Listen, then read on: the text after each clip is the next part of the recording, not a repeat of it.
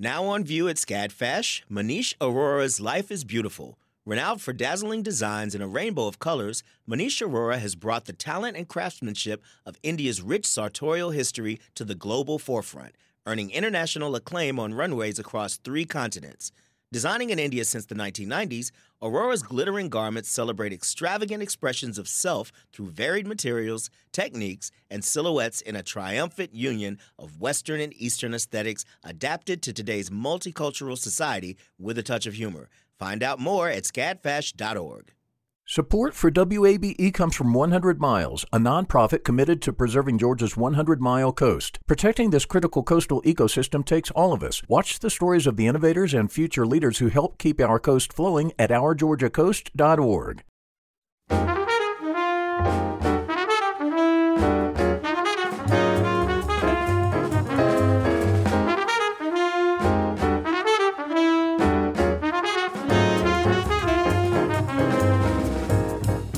From WABE in Atlanta, this is City Lights.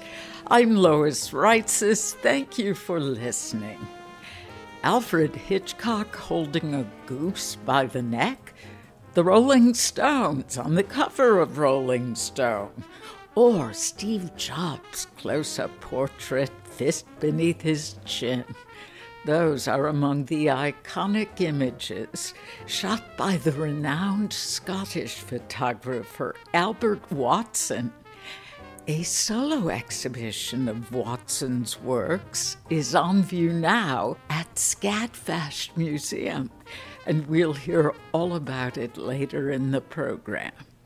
First, there was some big news when the Atlanta Symphony Orchestra announced its 2021-22 season lineup last week. We'll hear the details now from Jennifer Barlament, the executive director of the Atlanta Symphony Orchestra. She's with us now via Zoom. Jennifer, welcome back to City Lights. Oh, hi, Lois. It is so great to be here, and I can't tell you how excited I am to talk about this topic. Well, yeah, let's start with the biggest difference in concerts for the new season. Well, the big difference is that in addition to an orchestra on stage, we're also going to have an audience in the hall for the 2021-22 season. That is not something that for the past, for the first 75 years of the orchestra's history would have been unusual. But obviously, given the situation of the past year, it's big news and incredibly exciting news for all of us that we feel confident, and well advised by our medical professionals who've been with us the whole time, that safe to say we can go back to having audiences by September. Now, how will you ensure safe distancing of concert goers? Well, some of that is going to evolve over the course of the summer. The thing that we have learned very much from the experience of the past year is that so much of what we need to do is driven by what's happening in the community. And so we'll continue to stay in touch and watch everything over the course of the summer. It's highly likely we'll still be asking audience members to wear masks when they come back in the fall. And it is also likely that we'll need to do some, spreading out of patrons throughout the hall. But we're hoping not too much, knock on wood. And some of the things that we've done over the course of the past year include major improvement to the HVAC system here at the Arts Center, which will essentially cleanse, kill all the viruses in the air on a regular basis, which by itself is going to make a huge difference. Oh, yes. And as we have learned throughout the past several months, that may be the key to having the safest environment. Right. I mean, it's kind of fascinating science. We've had the great fortune of being able to work with a team from Georgia Tech who came in and tested the airflow in the hall and tested aerosol flow. Just really fascinating, the science behind how ionization works and how airflow helps improve the ability of people in the building to stay healthy. It's just been really eye-opening. And I think what we'll see in the future is that, not only will you not catch something really scary like COVID at the symphony, but hopefully people will not pass along colds and things like that in the future as well. So it's actually pretty exciting. Unforeseen advantages. Indeed. Although I wish it didn't have to be at the expense of the pandemic. Conductor Robert Spano has a new title. What will be his role with the orchestra now? That is one of the biggest changes coming up next season as well. His 20-year tenure as music director officially concludes here in just a few weeks at the end of the 2020-21 season. And he originally was planning to take a year off after this, but we're really fortunate that he's agreed to conduct in the 2021-22 season. And in fact, he and Donald Runnicles are sharing a title called Co-Artistic Advisors, which means essentially they'll be the artistic leadership team for the ASO next year, which has been the case for, the past 20 years. So we're very grateful for that stability. And then in addition, he takes on his new title of Music Director Laureate. And so that's in honor of all of the great things that he's done for the Atlanta Symphony for all of these years. One of the great achievements of Robert Spano's tenure as music director was the ASO's commitment to performing new music. Will that practice continue in the new season? Absolutely. And in fact, next year is a big year for premieres and new works for the ASO, partly simply because we went for a year without being able to premiere new works. So we will introduce 18 new works into the orchestra's repertoire. There'll be 3 U.S. premieres. And in addition to that, there'll be several world premieres, including ASO commissions. So it's a very exciting, colorful, diverse set of works that we'll be introducing. And we're really excited about the opportunity to introduce new voices to the Atlanta audiences as well. Some of the most exciting aspects of next season that I think people will really enjoy is just a tremendous diversity of repertoire. So it's everything from great favorites that you've known for years and years, the Dvorak Cello Concerto and Ninth Symphony, the 2 Beethovens, the Elgar Enigma variations, and so many fantastic works. But also there's artists from all different parts of the globe, conductors from all parts of the globe, and just a tremendous diversity. We wanted to really change things up. And so we'll hear, new work by Florence Price, which the ASO has not performed before, and some fascinating Baroque repertoire, revisit some works by our longtime friend Alvin Singleton. So I think it's a really great opportunity to kind of celebrate the full breadth of what an orchestra can do in the midst of this really fantastic season. What does the new season hold for concertgoers who love choral music in this city? Oh, well, this is very exciting. One of the sad things that we lost, unfortunately, last year was the opportunity to celebrate the 50th anniversary of the brilliant Atlanta Symphony Orchestra chorus. And that was a real heartbreaker. But unfortunately, if you read the press, choral singing was one of the most effective ways to spread viruses. And so we felt wisely upon advice that we should remain silent as far as the chorus goes for a year.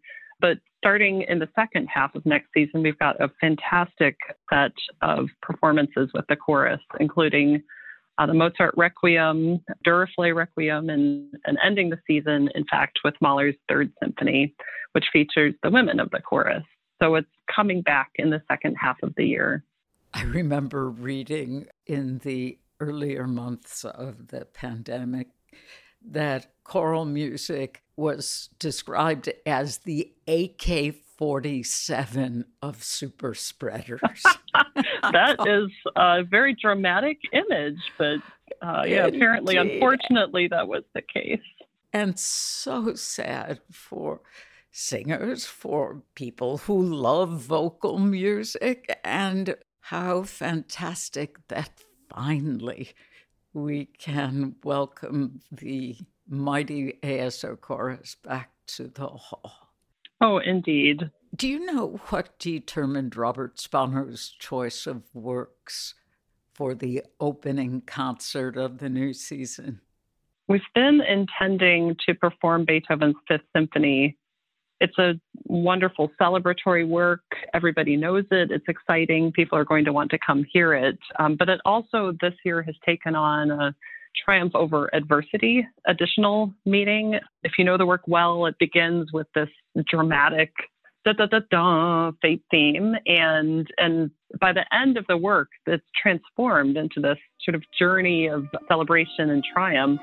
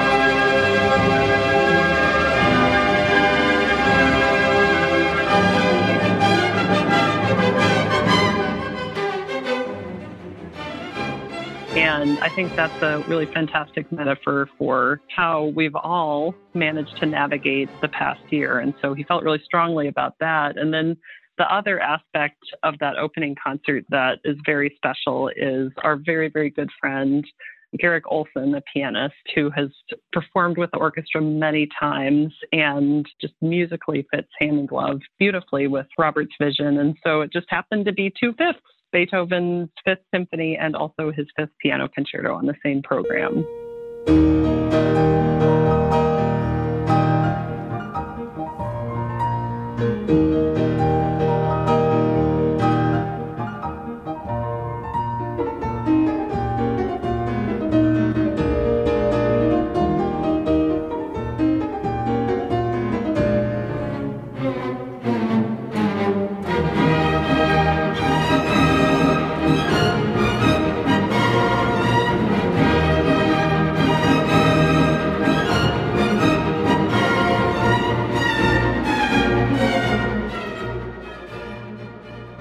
Winning combination every juncture.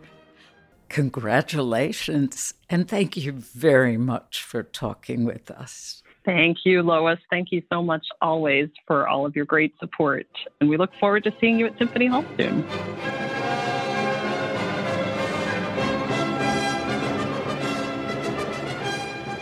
Atlanta Symphony Executive Director Jennifer Barlamet. You can find more information about the ASO's upcoming season on our website, wabe.org/citylights.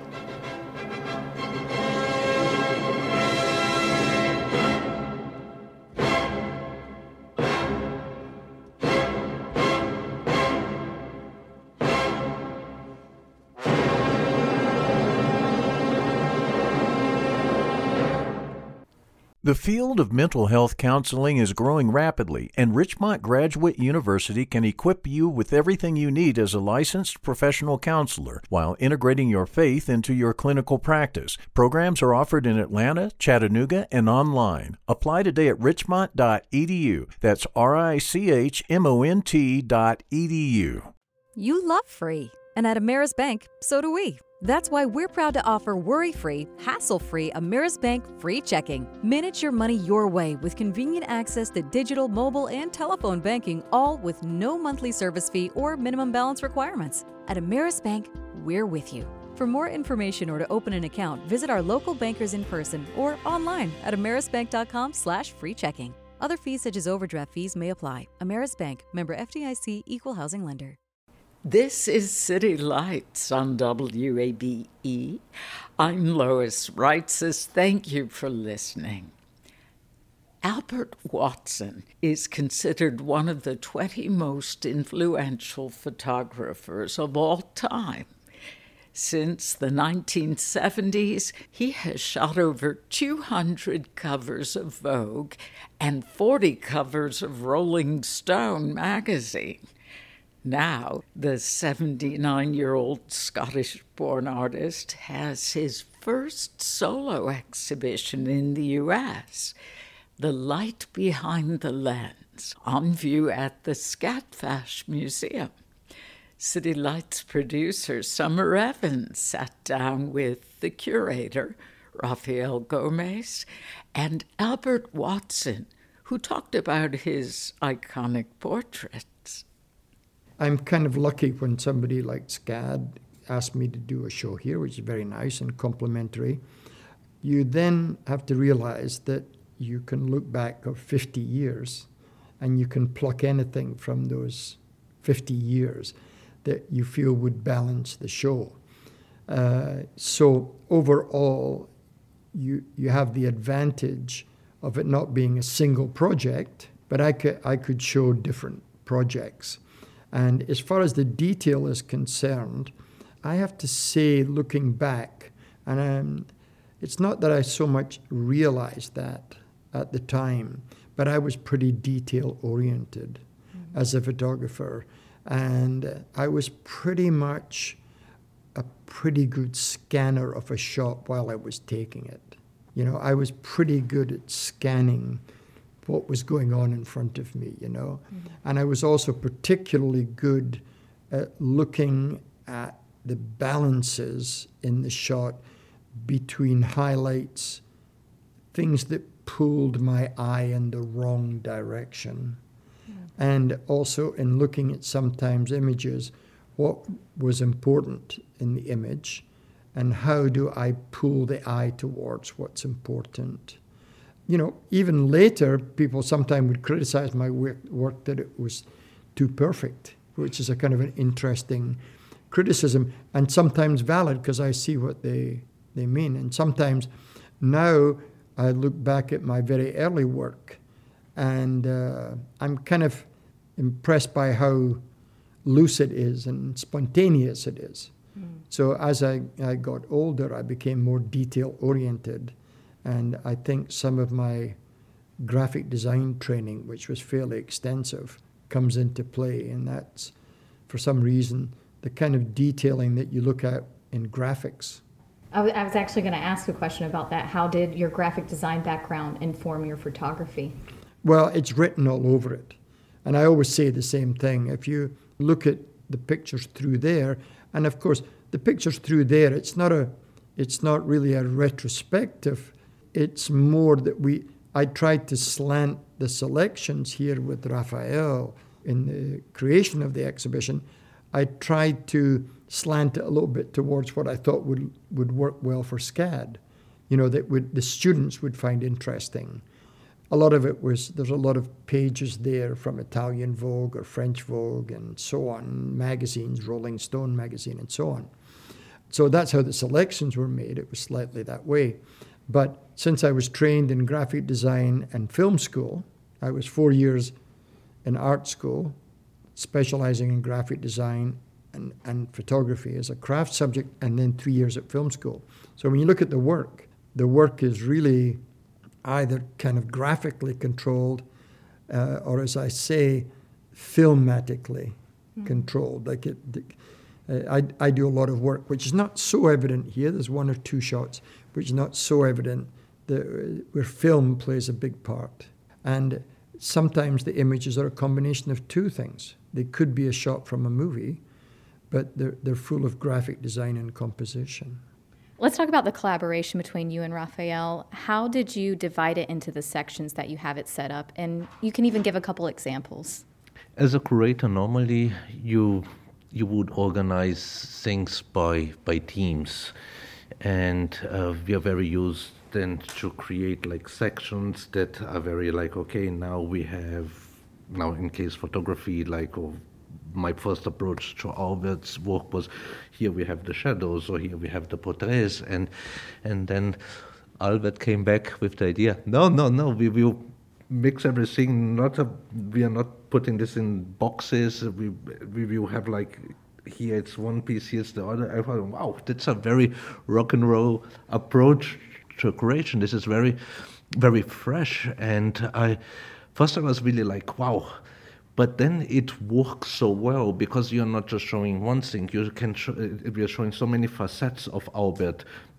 And also, like what I observed by the viewers, if you have it too organized, you will not really stick to artwork like this, because it can be so different, one piece to the other. You see really the visitors taking the time to appreciate every single piece, because there's so much dynamic tension between the pieces. It's so refreshing, this approach. And this was great. I learned a lot working with Albert. The exhibition itself, it's very dark, to resemble a darkroom. Many of the pieces, they were really like a shot in film and develop in a darkroom. This was to give this atmosphere of a darkroom. And the title, the light behind the lens, like says a lot. Mm-hmm. And one thing, I was always interested in chaos. In fact, the big book that we did with Taschen was called Chaos, K-A-O-S.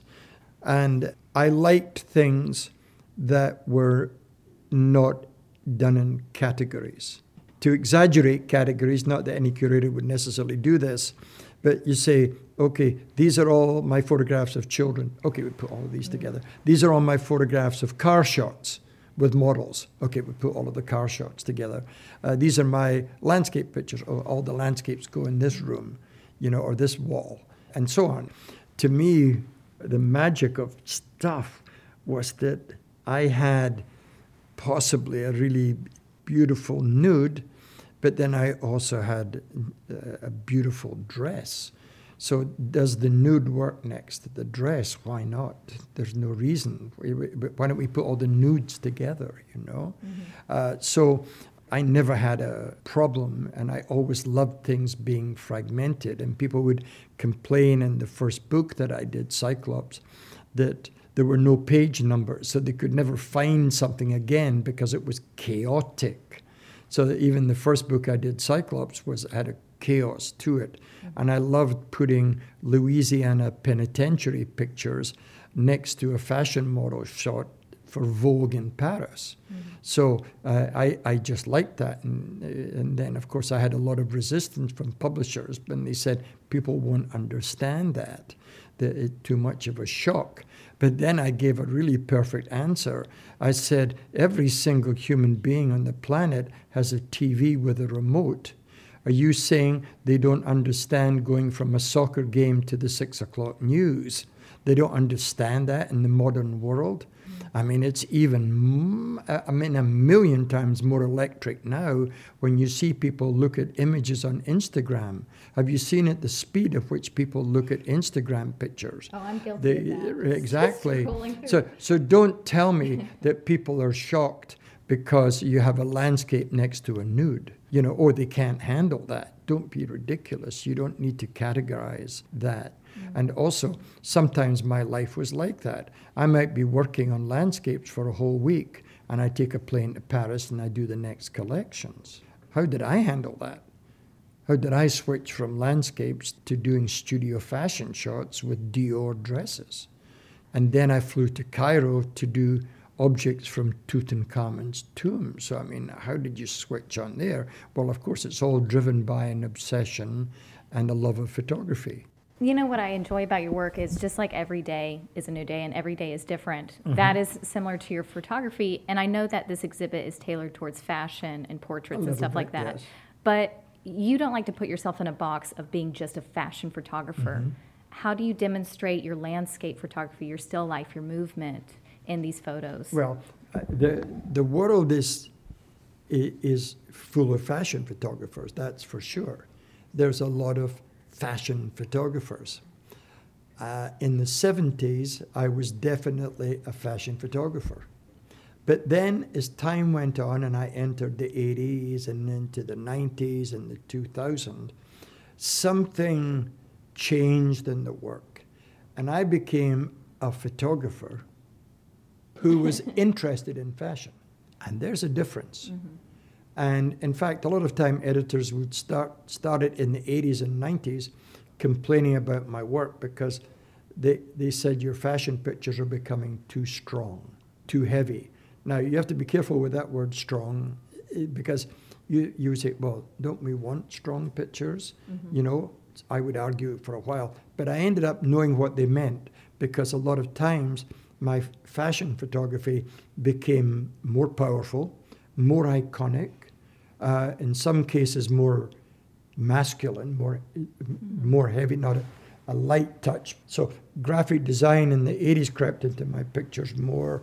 I used larger format cameras, which made the pictures more heavy and more detailed and more carefully composed. And bit by bit, that idea of just a girl in the street walking in Park Avenue, kind of getting in a taxi or, you know, going through swing doors and looking over her shoulder and a little bit paparazzi style and a young woman in New York and things like that. Those things, that type of photography that I did with great ease in the 70s, bit by bit left me. And I'm glad because when I did my first book in 92 and I began looking at, you know, photographs for my book, I suddenly realized that a shot of a woman on Park Avenue, New York, getting into a taxi, I couldn't really use it in my book, yet that photograph looked terrific in Vogue.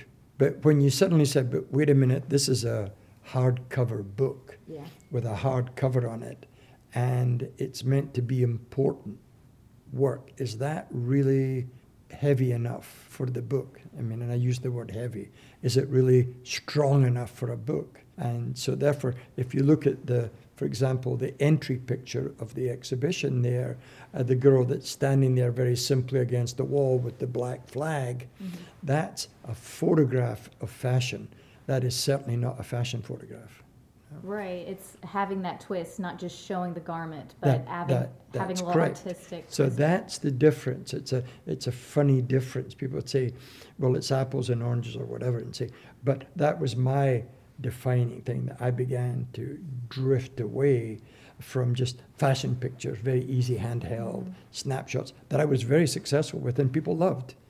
And you could still take today. So if I was to go and do a shot for American Vogue for the next issue, you know, for the July issue, and it was a girl getting in a cab laughing and getting into a taxi. And if I did it well, lit it well, and it was well put together, I'm not saying fashion pictures are not well put together, but it was lightness, you know. And the girl, of course, looked beautiful, the hair, beautiful, beautiful makeup, good bag swinging and so on. That's fashion photography. If I did that shot now, which I did in the 70s, that shot, if I did it now, guess what? You could put it in a magazine today, and also the fashion editors and the fashion editor-in-chief would still love that picture. You know. Many of your photographs have been called iconic or heroic. You've shot Mick Jagger, Queen Elizabeth II, Kate Moss, Steve Jobs, which Steve Jobs, that photo really stuck out to me. When I literally think of Steve Jobs, I think of that black and white photo, straight on, finger on his chin. But how would you distinguish a heroic photo versus an iconic photo? And what makes an iconic photo? Good. What a good question by you. You must do this for a living. I think it's the power of the image as you perceive it, the simplicity of the image. So when you look at the picture, there's no mistaking. You don't have to find something to look at in the picture. The picture comes right at you. So when the picture is iconic, it should have another quality as well as power, written in stone, Mount Rushmore. It should have a touch of all of that, But at the same time, it should be memorable.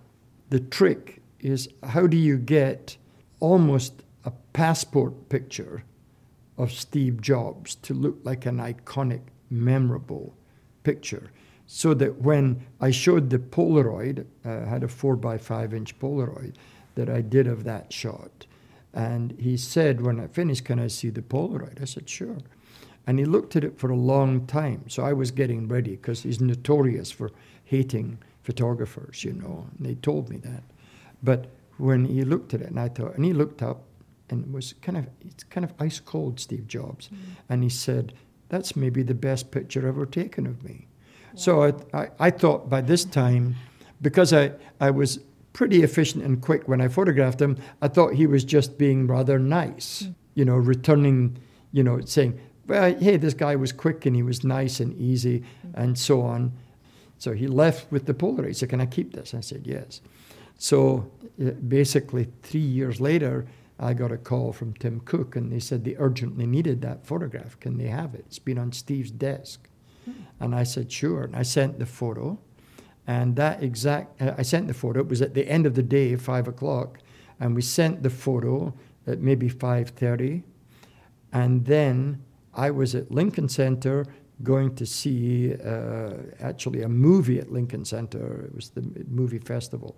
And I went there, and my phone buzzed, and I looked at it, and then it was the picture of Steve Jobs. And it said, "Steve Jobs died today.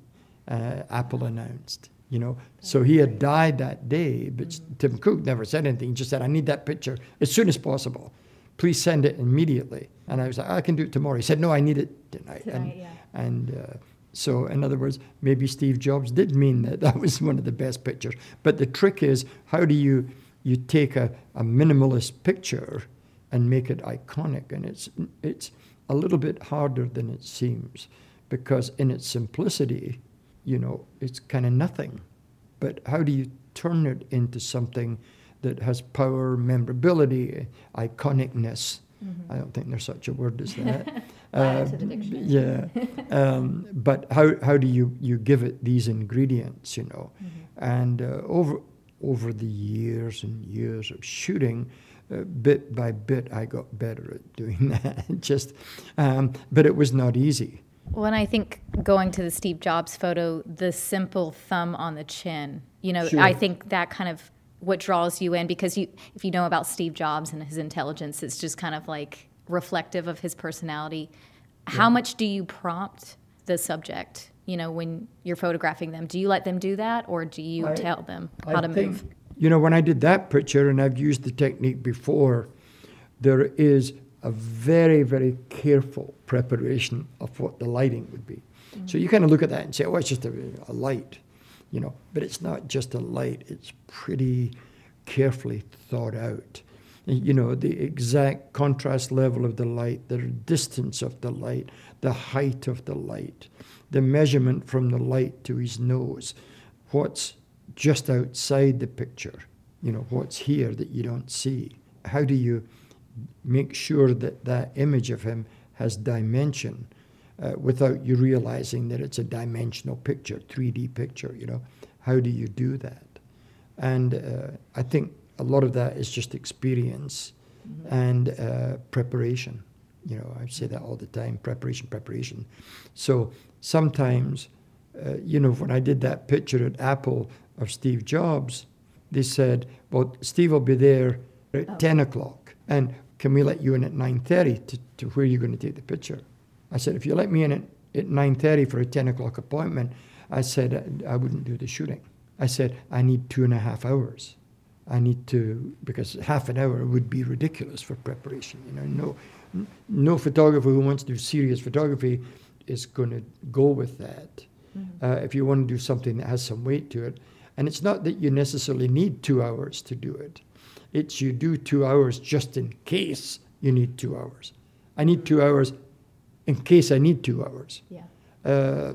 Because if you don't get that time and you have your lighting set up and you fire off 3 frames and you blow the fuse. I mean, what, you think Steve Jobs is going to hang out there and say, "Oh, you blew a fuse. I'll come back in a few hours maybe."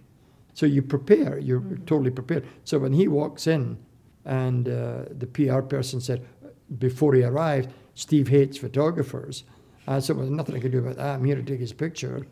But then the good thing was he's given me an hour, but I thought, how can I get on his good side? So when he arrived, I said to him, Mr. Jobs, he said, call me Steve. And I said, well, Steve, I had good news for you. And he said, what's that? I said, I don't need you for an hour. I can do this in half an hour.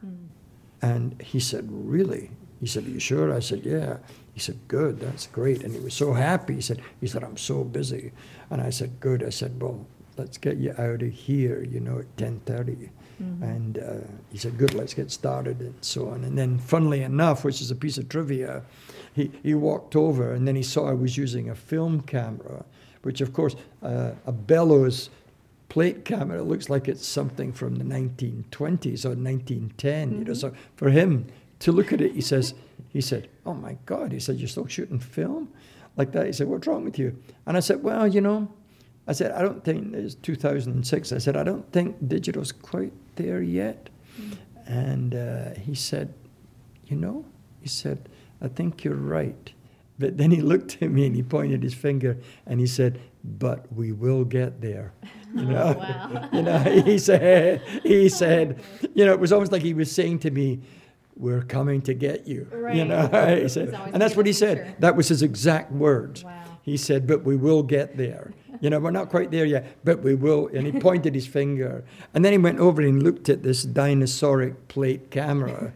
It had gaffer tape holding it together sort of thing, And he looked at it, he was kind of laughing, And then he said to me, you sure know how to work it quickly, that camera? I said, yeah.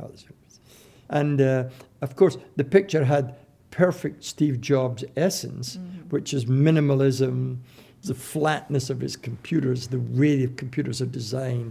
There's a simplicity to everything around Apple. They're stored, the way they do it. And so the picture has some of that essence of minimalism in it. It's just him. And as time goes on, and Steve Jobs through time becomes more iconic and more memorable as a kind of a god of this modern world, then that picture still kind of holds up. Photographer Albert Watson and curator Rafael Gomez speaking about the new exhibition, The Light Behind the Lens, on view at Skadfash Museum. We'll be back with more of that conversation after a short break. You're listening to WABE Atlanta. This is City Lights on WABE. I'm Lois Reitzes. Thank you for listening.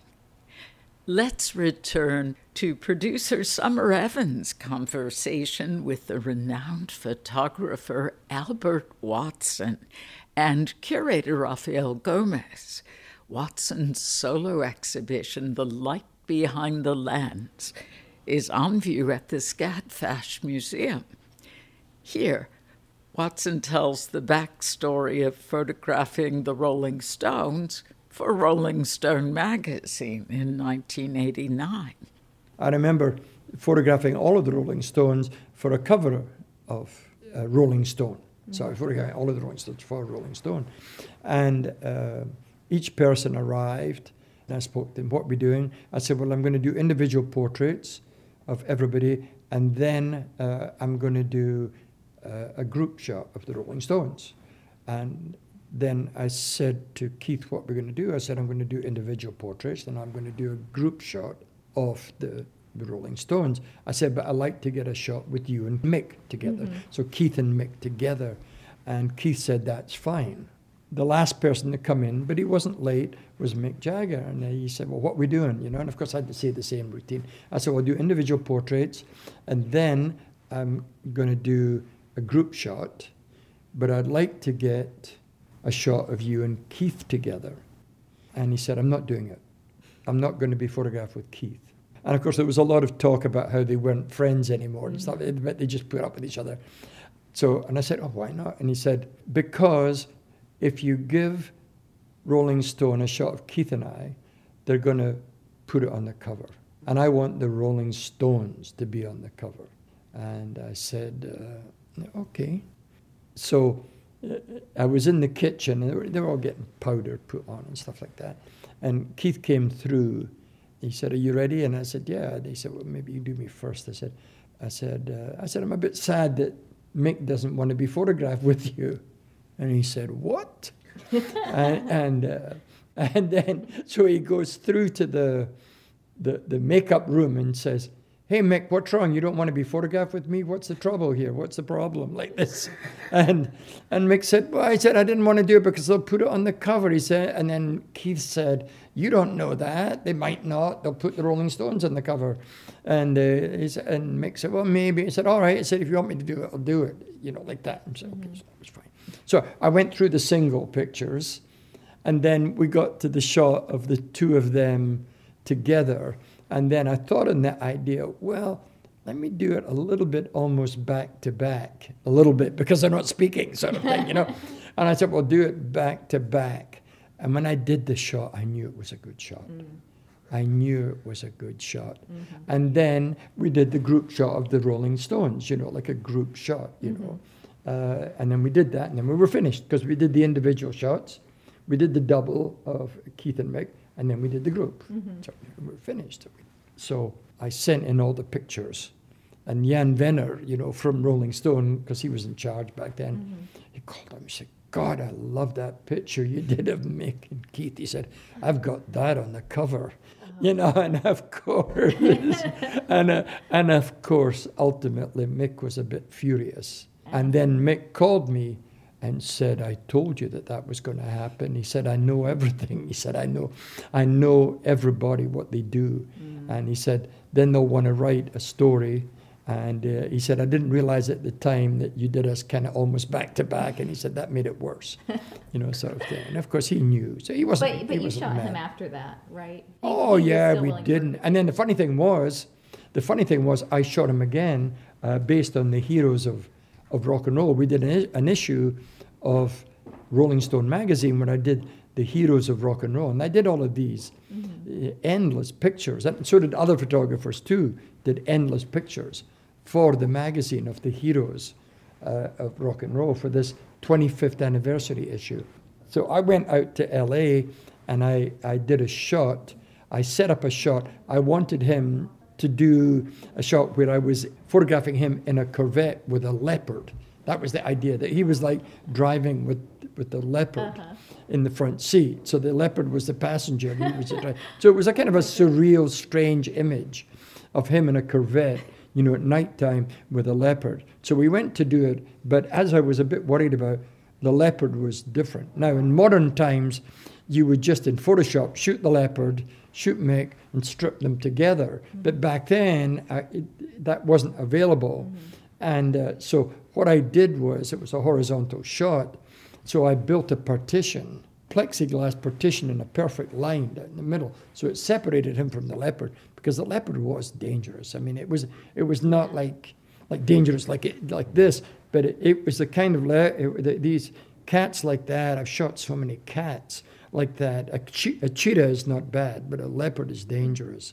So when I was building the plexiglass partition, out of the blue, I just thought on this, doing an old-fashioned double exposure with a leopard. So I shot the leopard in the camera, and then I with a China marker on the viewfinder, I drew where the leopard was on my camera, just the eyes, the nose, and the mouth.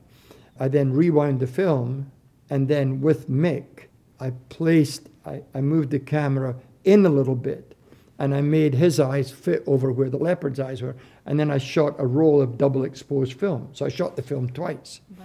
And I thought, God, that'll never work. So it was one roll of film, and I just put it in the box to be processed, and then I shot the other shot.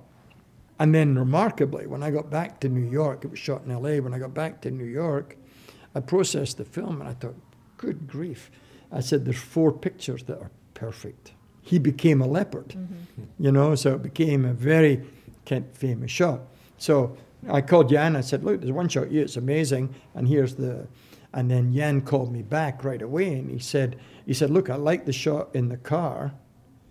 He said, but I love the shot as the leopard, you know. And I said, well, that's great. And in the meantime, I had sent the shot out a Xerox of the shot out in a fax machine. That's how we used to do it, you know. And Mick saw the shot and said, hey, it looks great. And then Jan got the same message, so that was fine. But then the next morning, I had all of these calls that happened at nighttime because he was in LA. So I was in New York. And Mick said, don't give that to me. Don't give that shot to Rolling Stone. It's a leopard, you know, which I never understood. I thought, why not? It's a fabulous shot. Yeah. And I thought, how can he not like that? And so on. So it turned out his agent called and said, Mick wants to use that on the cover of his next album. And he won't use it if it's in Rolling Stone. You know, he's not going to take a shot from Rolling Stone. Virtually nobody's ever going to do that. So about 12:30, 1 o'clock, Mick called me and said, have you given that to Rolling Stone? And I said, yes. And I said, but why don't you just call them? They'll give it back to you and they won't use it. And he said, that's what I'm going to do. And of course, then there was a huge fight. Because Jan said, I'm not giving you that shot. Too bad. It was done for us. It wasn't done for you. I mean, it didn't. He said it got nasty eventually, but not in the beginning. Yeah. You know, and then eventually, Mick had nothing to say because he knew it belonged to Rolling Stone. You know, but it's a funny story. Yeah, no, that's crazy. It's a funny, wild story. Wild. You know, and then later on, much later, 25 years later, we never used that shot of him with the car, and we just we put it out as a print edition. And it sold out immediately. The one with him as a leopard sold out at the same time, but the one with him in the car with the leopard sold out later, you know. Yeah. Can you tell me what the Key Light Challenge is? Yes, we had a challenge with our photography students based on Albert Watson's exhibition. And yes, it was like a recent graduated alums. They came, they saw the exhibition, and they created artworks inspired in Albert's work. And Albert, you got to judge the students' works. What were you looking for when you were looking at these photographs? I've spent my life, you know, now since, 64, looking at photographs. So you might say I'm an old hand at looking at photographs, my own and, of course, other people's. And I always, when I look at other people's work like that, I always preface, because they were filming me with my comments, and I always preface it to the students. I said, look, this photograph in front of me is your photograph. It belongs to you. It's your statement. And therefore, my comments are observations on that piece. Therefore, my observations are not necessarily criticisms, but they're observations, and the observations are based on my taste. And which I said during the whole thing of them filming, I said, I personally am not crazy about tomatoes.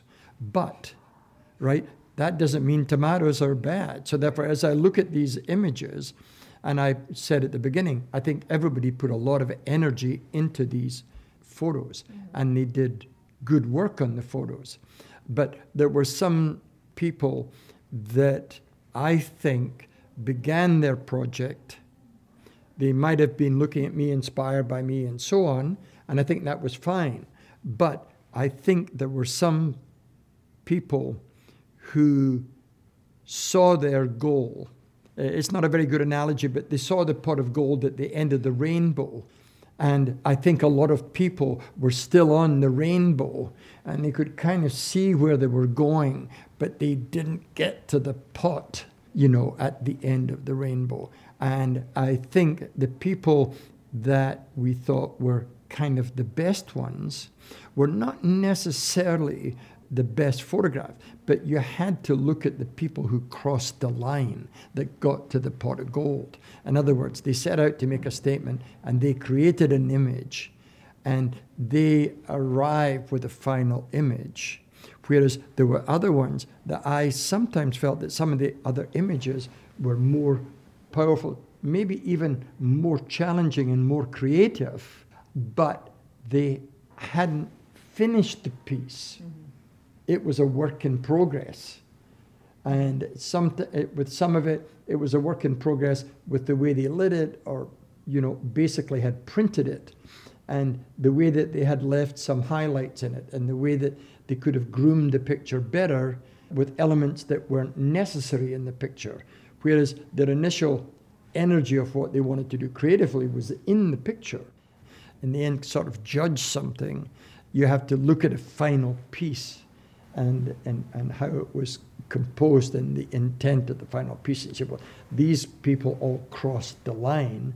The other people did amazing stuff, an amazing run, but they were still kind of working on the piece. They were a bit rough and ready, you know, and in a funny way, which is not really a valid criticism. I wouldn't have given that to the group that were there, but in some ways, the alumni that finished looked like alumni photographers, and the ones that didn't looked like they were in their final year still finishing off a piece of work. Yeah. We also recorded everything, and it was literally a masterclass what we got from Albert that we will share with the alumni, and they can hear the feedback and about every single piece, and I think they will learn a lot through the entire process.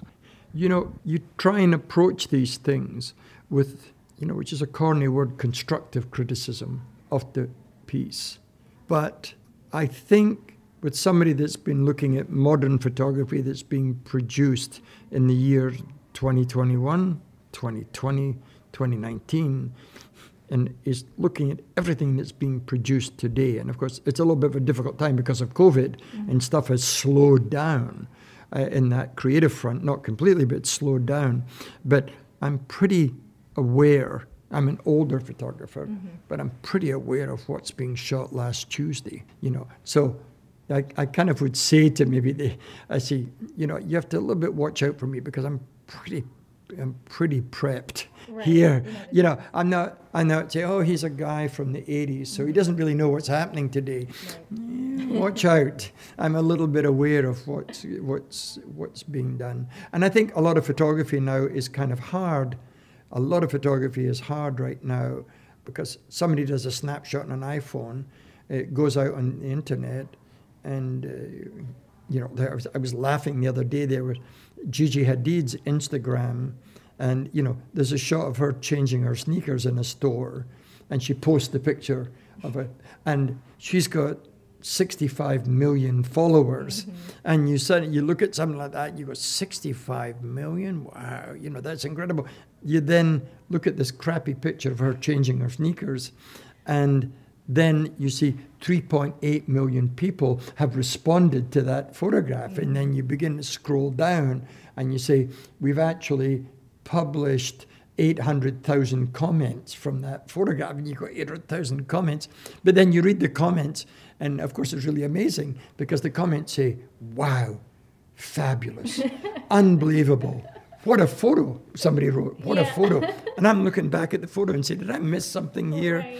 You know, did I miss something? And you go back at the photo and you go, that's a terrible photograph of Gigi. You know, I've taken pictures of Gigi, which I quite like. But I mean, that's a crappy photograph. And people are saying, wow, what a picture, amazing. Gigi, you're over the moon, somebody said. Gigi, what a beauty. So this idea of what's, you know, it's very hard to, how do you judge photography? When someone says a crappy shot, it's fabulous, amazing, incredible.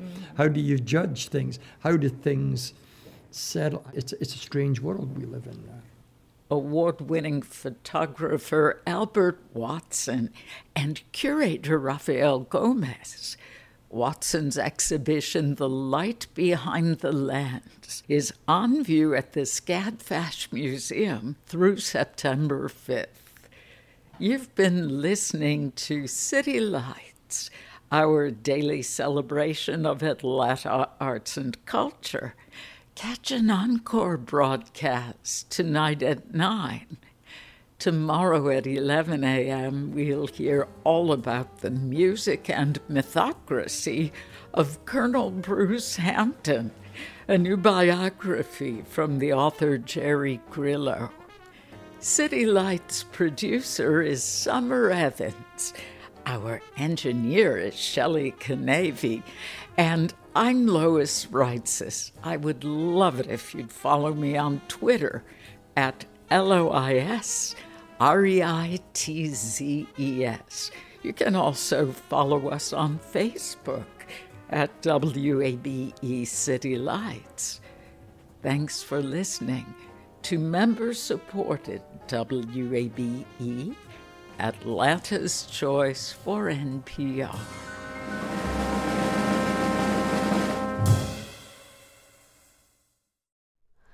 Hi, it's Terry Gross, the host of Fresh Air. We bring you in-depth, long-form interviews with actors, directors, musicians, authors, journalists, and more.